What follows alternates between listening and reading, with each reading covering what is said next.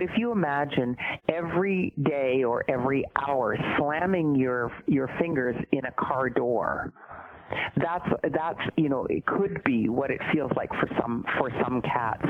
This is Defender Radio.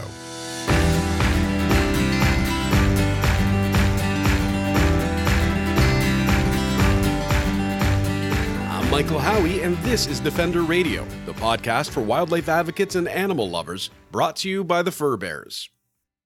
Cat declawing sounds like a reasonable way to prevent damage to furniture and homes and keep cats who may be given to shelters with their families. But the facts and science simply don't support any of it, and declawing isn't even what a lot of people think it is.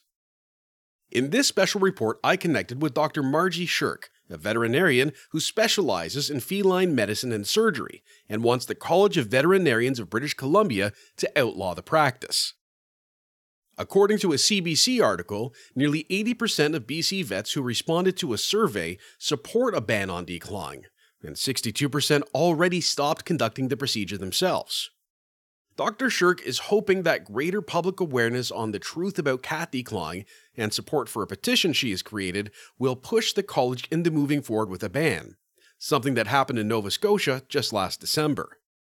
Links to the petition and more are available on the show notes for this episode and at thefurbears.com. This special report is brought to you by our wonderful patrons. Become a supporter at patreon.com/defenderradio to help the show grow and increase our audience and gain access to exclusive content. The obvious place to start is with what cat declawing is. I think this is something that's talked about a lot more now, probably with, the advent of social media, but I still see people not really understanding it. So could you explain what the process actually is? Absolutely. So declawing a cat, well, when you think about, you think what's happening is removing the nails, but in fact, because unlike the way nails are in people, where the nails are essentially an offshoot, as it were, of skin, and they come out of the skin, a bed in skin. The nails in cat are actually attached directly to the bone of the last part of their, I'll use the term finger just to make it analogous. And so when you declaw a cat, you actually amputate. You have to amputate each finger at the first or the last, depending on how you want to look at it, the last from the hand way down knuckle. So that means that declawing a cat is equivalent to amputating all 10 fingers, and if you have their back feet declawed as well, then that's another 8 toes, because cats have 4 on each hind. So it's actually 10 amputations. So if you think about that, so as the bone is cut, or the joint between the last knuckle and the middle knuckle is that's where the bone is removed, and that means that tendons are cut, and of course nerves are cut. And because of severing those things, there is going to be, it doesn't matter how good the pain relief has been, both to do this correctly, you need to give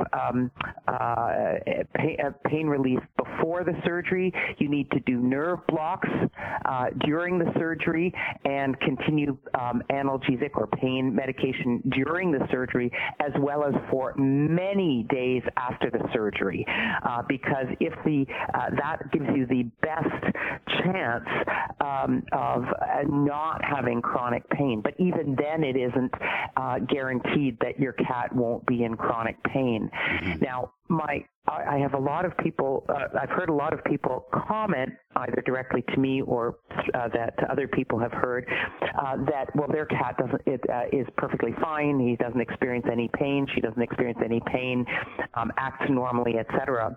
The difficulty is that we don't ask our cats to catch a frisbee, go for walks with us, go for runs with us, these sorts of things. Cats, when they are in discomfort, they just become very quiet.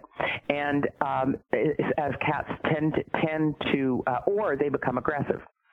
And so I'll talk about personality and behavioral changes in a moment, but if you query people closely, they may say that, well, yes, they don't quite jump as high as they used to, and subtle things like that. But if you imagine every day or every hour slamming your fingers in a car door, that's it could be what it feels like for some cats. Additionally, people with amputations, phantom pain is very, very common.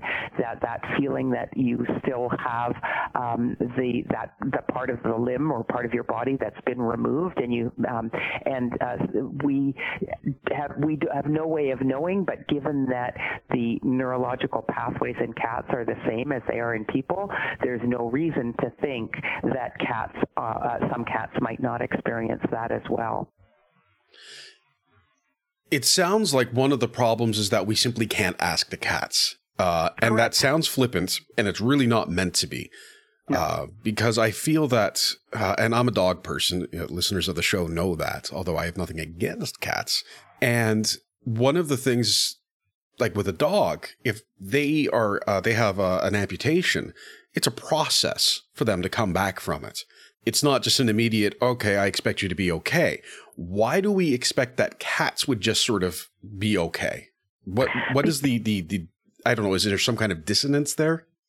Yeah, certainly. I think that what people expect is that because they don't view it as a serious procedure, it's really interesting because for the very same people, if you were to discuss removing a limb because of a cancerous growth, they might be very hesitant.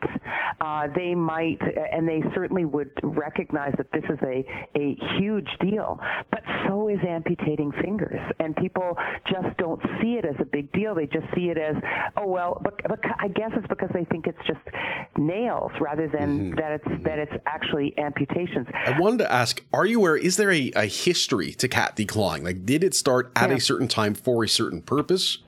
It was first published in 1952 by an American veterinarian. It was published in the Journal of the American Veterinary Medical Association just as an article about declawing cats, removing the nails of cats. And prior to that, it was not done. It was unheard of. We need to focus more on making it easy for people, helping people learn how easy it is to trim cats' nails. Oh, she hasn't met my cat. Well, yeah, maybe not yours exactly, but I bet I've met one exactly like yours or harder, because it's about, they're frightened, for heaven's sakes. Cats need their nails to mark their territory. And they need their nails to defend themselves. And if they don't, so they will continue, even if they're declawed, to quote-unquote scratch, like they rub the cat tree with their paws, because they need they're depositing scent from their pads. It's a pheromone from their pads. But they also need to, it's part of their marking strategy. But they also use their claws to leave visual marks too. So it's very, very important. And it helps them stretch their muscles throughout their body. It's a really great stretching exercise. It looks like it anyways. Plus, they seem to enjoy it, and it also removes the dead sheaths from their nails. But there are so many things we need to teach people about why nails are so important to cats. That they are integral to who a cat is, and if you want to have a cat, then you take all of the cat. You need to provide for their catness. You otherwise get a doll that's shaped like a cat. Okay. We want to teach people about how to trim nails. That by rewarding a cat for each, by being very calm yourself when you're doing it, and giving a cat a treat for every single nail until eventually they're really as you trim it. Eventually, as you and somebody's stroking the cat at the same time, making it and if you only get through 3 and then the kitty decides to head tail it, fine. The next time you do 4, and the next time you do 2, and the next time you do 5, and gradually it becomes a positive experience, and then you can start decreasing the number of treats so you don't end up with a blob, and so that it's 1 per paw or something like this. And then how to purchase an appropriate scratching surface. It needs to be something that's stable, something that doesn't doesn't sway or slide, because when a cat is stretching and scratching, they don't want to be losing their balance. That it needs to be a really nice surface. Putting catnip on the scratching post, it can be helpful. There's also a product that's now available in Europe but is coming to Canada this year called Feli Scratch, Feli Scratch. That is again a pheromone. It's like the one on their pads that you apply to the scratching surface to encourage them to scratch on that surface. Where you put the scratching post is really important too.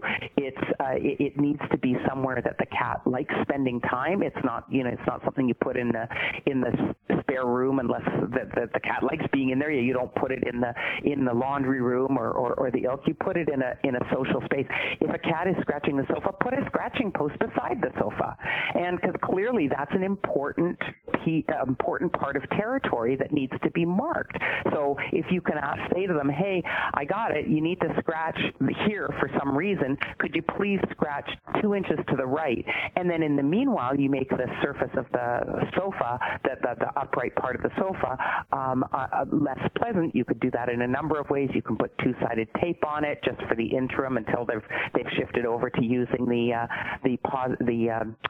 scratching tree that you want them to use. You can also put a piece of slippery fabric over the arm of the sofa with an empty pop can or something that's got some pebbles in it, so that when they go to scratch the fabric, the pop can falls over and it makes a clattery noise and they run away. It needs to be something that isn't just hey, get away from there. Negative reinforcement doesn't work unless it happens whether or not you're around, and it's never preferable to positive reinforcement. So if you get the cat to just operant conditioning, the cat uses the scratching post because it's a pleasant thing to do and it smells right and all that sort of stuff. Plus, if you then if there's a way to go, I really appreciate it. Or if they start scratching along on the arm of the chair, you move them, you just say pick them up lovingly and not a no you don't. You pick them up lovingly and move them to where you want them to scratch. Now we also need to spend time talking with people about nail caps. There's these things called soft paws that you can glue on their nails as well. But you still have to be able to trim their nails because it doesn't stop the nails from growing. But so that's part of it, but not all of it. So those are things we need to be doing. I saw people having this debate because it was the article that you're featured in from the CBC on early or mid-January. I'll get the date. It's the 17th. And it got shared around a lot of circles, and I saw some people saying, if cats can't be declawed, they'll end up in shelters more. And what you're saying is shelters have told yourself and other advocates is that that's actually not a significant issue. That's actually not true, and I'll tell you here exactly for what Amelia Gordon, who is she's a veterinarian at the BC SPCA in Vancouver at the hospital there, and she's the senior manager. And let me just find her quote. Here's what we can say, and this is quoting from Dr. Emily. We can say is there's no scientific evidence that declawing helps keep cats out of shelters. There is no evidence for that. Okay. So I think that's a really important myth to dispel as well. To sign Dr. Shirk's petition asking the College of Veterinarians of British Columbia to ban cat declawing, visit the links in this week's show notes or at thefurbears.com. This special report was brought to you by the Defender Radio Patreon. You can help the show grow, reduce costs to the Fur Bears, and educate thousands more on issues of wildlife, domestic animals, the environment, and more by becoming a patron, all while gaining access to exclusive content. Just visit patreon.com/DefenderRadio to learn more. That's it for this special report, folks. Thanks for listening. Check out Defender Radio on Facebook and Twitter at Defender Radio, and on Instagram at Howie Michael to find out what I'm working on and see cute pictures of my dogs. Until next time, this is Michael Howie for Defender Radio and the Fur Bears, reminding you to stay informed and stay strong.